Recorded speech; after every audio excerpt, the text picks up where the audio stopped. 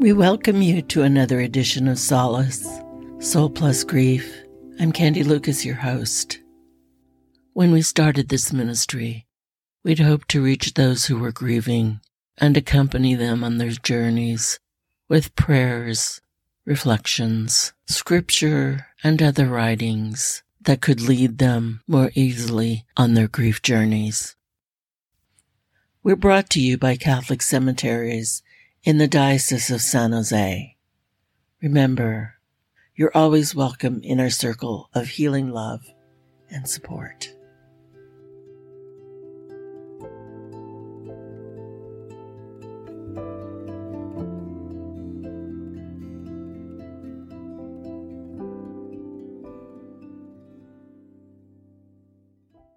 In this week's episode, we've discussed something I call mother grief. There are two sides of this coin. One is being a mother who loses a child. We covered miscarriage in episode 18, but this has to do for the grief of a living child, no matter what age you lose him or her. But today, we want to imagine grief with the mother of Jesus, Mary, in that last day. What it was like for her, how we can take lessons from her grieving, what it's like to walk in grief, be angry with God, be confused and hurt, even though you know the sacrifice is necessary, which is not true in our everyday lives. So walk with me today as we imagine Mary on that last day with Mary Magdalene and a kinswoman.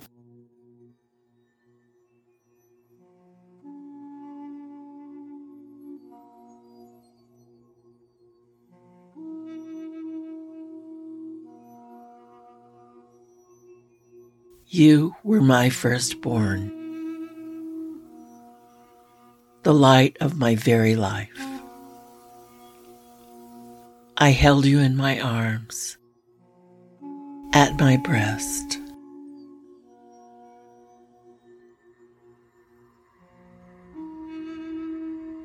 Wiped away your tears. Now your face, your brow, is barely recognizable to me. Your eyes are dark. Your precious blood leaks from your forehead and pours down your face like ruddy rain.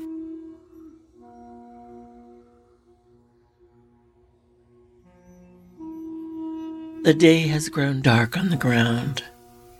Fowl have gone silent. Lambs grow still. I can only hear my own keening and weeping and the roar in my chest that is an ache for your broken self. Hands reach out to me, but I cannot bear the touch of those still living when you are not. This is your death.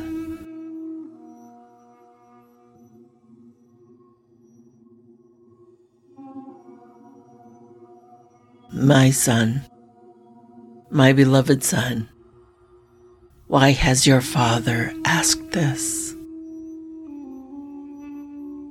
Will your sacrifice not be dragged back from the cliff like Isaac's? Where is the stag in your stead? There will be no reprieve from this. My agony is boundless, my son, as is yours.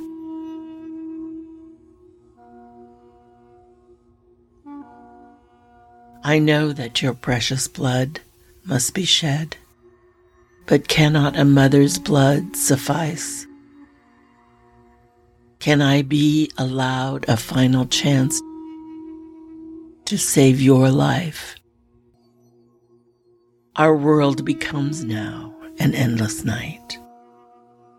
A crack of light only serves to revive the pain. mock us in our mourning, deprive us from any sensibility, abandon us. Abandon me, my son.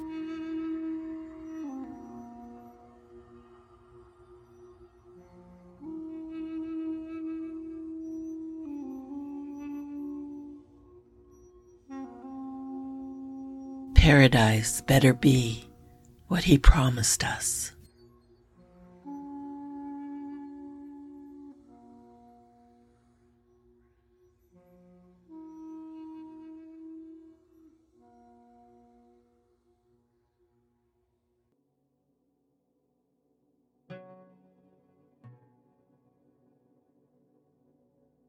Sometime after, my women attend me, and the three of us are preparing your body, washing it carefully as the three of us work through our tears, using the softest cloth we can.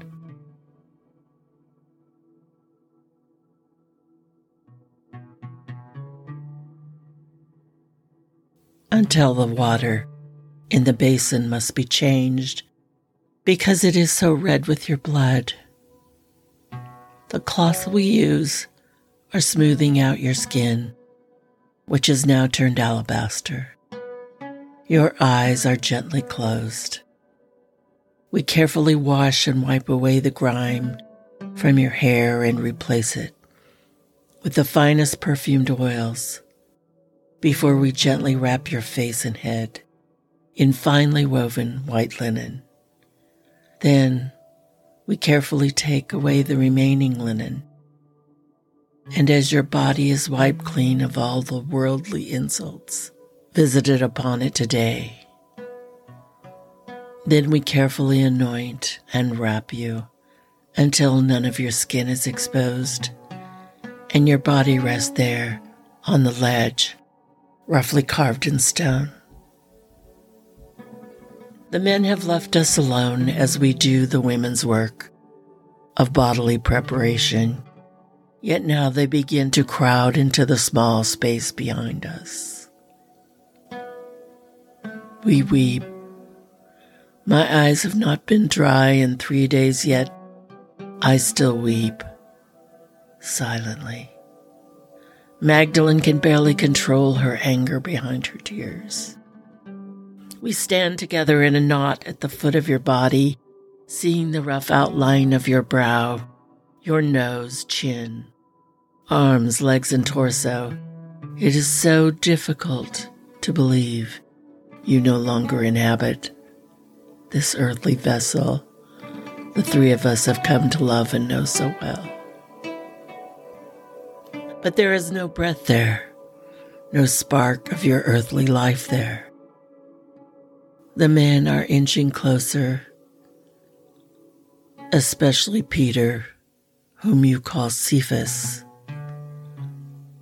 until one of us turns and says to him, "Betrayer, let his mother have her time alone with her son before you call him back to your side to seek forgiveness.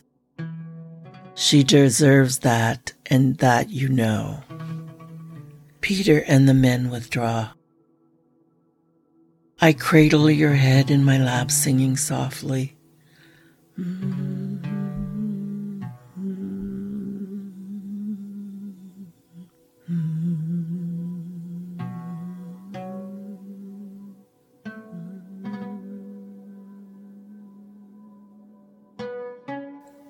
The women hum softly with me.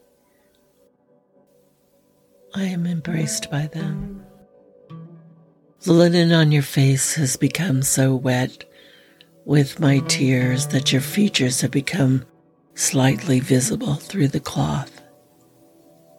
Your face is very serene and strong, and I can't help but smile down on you.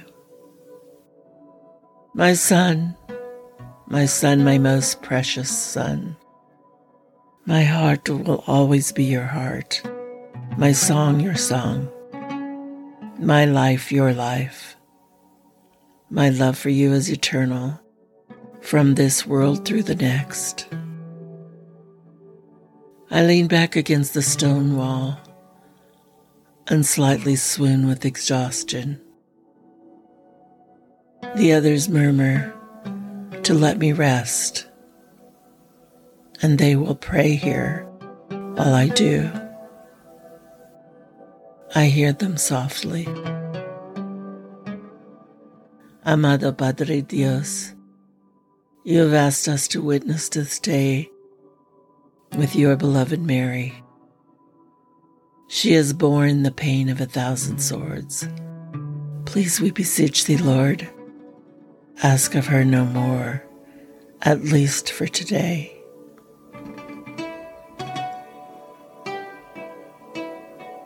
My face is filled with fatigue.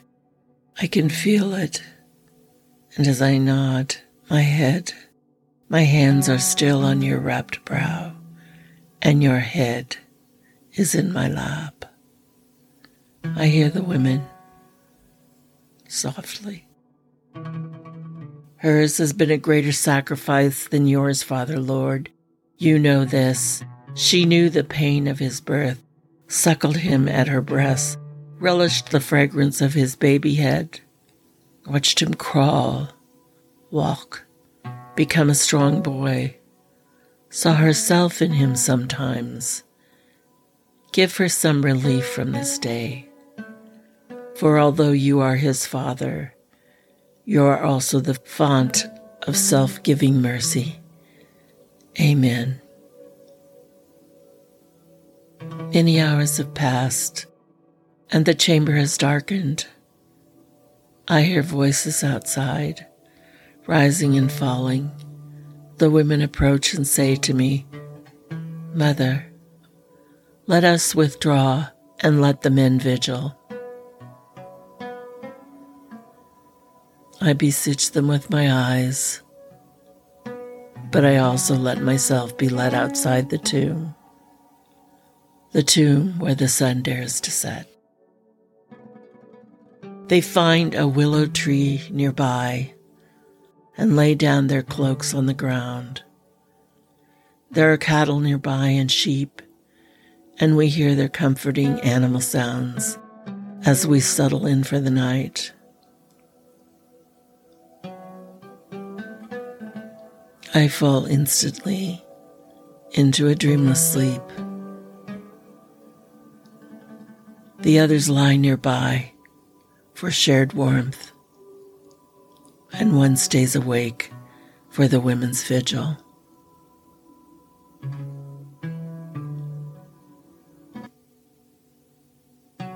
Far away I hear the men's ritual murmuring for the dead, and hear also their shouted, muffled cries. Hear them striking at their chests. Farther away, I hear the birdsong has begun again, as I think I hear a faraway nightingale, though muted. The very final rays of the sun paint the sky a bloodied crimson, as is appropriate. A small fire the men were tending burns slowly down, now ignored.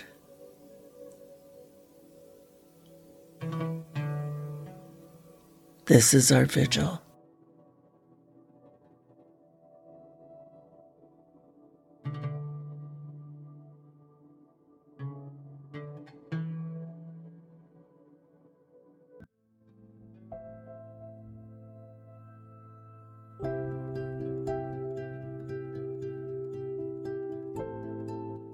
That concludes another episode. If you'd like to support us, please subscribe to this podcast on Spotify, Amazon Music, or Google Podcasts. I'm Candy Lucas, Aftercare Coordinator of Catholic Cemeteries for the Diocese of San Jose. Remember, we offer spiritual direction while grieving, free of charge through Catholic cemeteries. You can contact us at the email or phone number in the show notes. We welcome your feedback. Be gentle to yourselves and go with God. Vaya con Dios.